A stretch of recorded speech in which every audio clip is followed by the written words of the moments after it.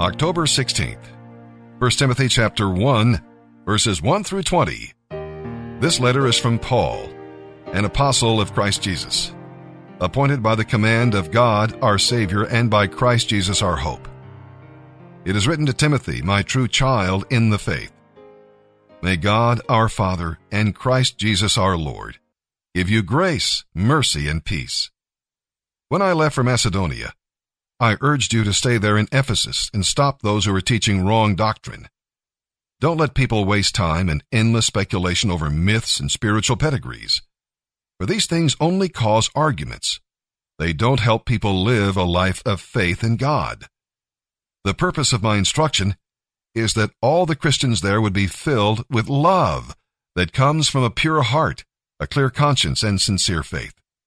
But some teachers have missed this whole point. They have turned away from these things and spend their time arguing and talking foolishness.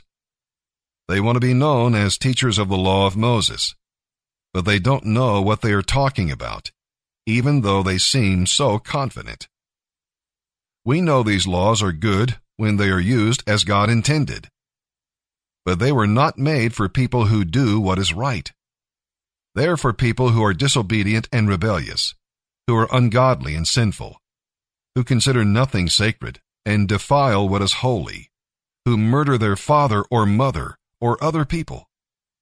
These laws are for people who are sexually immoral, for homosexuals and slave traders, for liars and oath breakers, and for those who do anything else that contradicts the right teaching that comes from the glorious good news entrusted to me by our blessed God. How thankful I am to Christ Jesus our Lord for considering me trustworthy and appointing me to serve him, even though I used to scoff at the name of Christ. I hunted down his people, harming them in every way I could. But God had mercy on me because I did it in ignorance and unbelief. Oh, how kind and gracious the Lord was. He filled me completely with faith and the love of Christ Jesus. This is a true saying, and everyone should believe it. Christ Jesus came into the world to save sinners, and I was the worst of them all. But that is why God had mercy on me, so that Christ Jesus could use me as a prime example of his great patience with even the worst sinners. Then others will realize that they too can believe in him and receive eternal life. Glory and honor to God forever and ever. He is the eternal King, the unseen one who never dies. He alone is God. Amen. Timothy, my son, here are my instructions for you, based on the prophetic words spoken about you earlier. May they give you the confidence to fight well in the Lord's battles. Cling tightly to your faith in Christ, and always keep your conscience clear. For some people have deliberately violated their consciences. As a result, their faith has been shipwrecked. Hymenaeus and Alexander are two examples of this. I turned them over to Satan, so they would learn not to blaspheme God.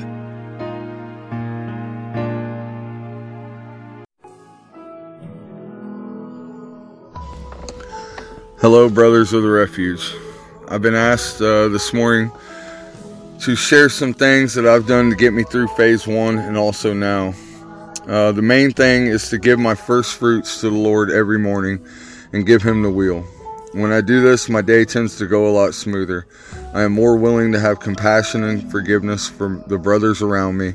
And another thing is to remember that I can restart my day at any time by simply praying. We have a choice, but too often than not, we trick ourselves into believing that if our day has been going bad, or our week has been going bad, or if we have just been stuck in a negative mindset, or there is negativity going on around us, that there's nothing that we can do to change it. We're wrong. We must remember we can always stop, pray, regroup, and start over. We no longer have to live our lives in default mode, programmed to accept less than what we have been promised in the Bible. He promises to renew our minds, give us a new life, grounded in faith, hope, and love. I was reminded by a good friend and trusted authority last week when things got tough and my old ways of thinking tried to sneak back in. He reminded me of the scripture, 2 Corinthians 12, 9 and 10. It reads, "But he said to me, my grace is sufficient for you, for my power is made perfect in weakness. Therefore I will boast all the more gladly of my weakness, so that the power of the Christ may rest upon me. For the sake of Christ, then, I am content with weaknesses, insults, hardships, persecutions, and calamities. For when I am weak, then I am strong." So we no longer have to carry the burden of our pride and feel as though being weak is a bad thing.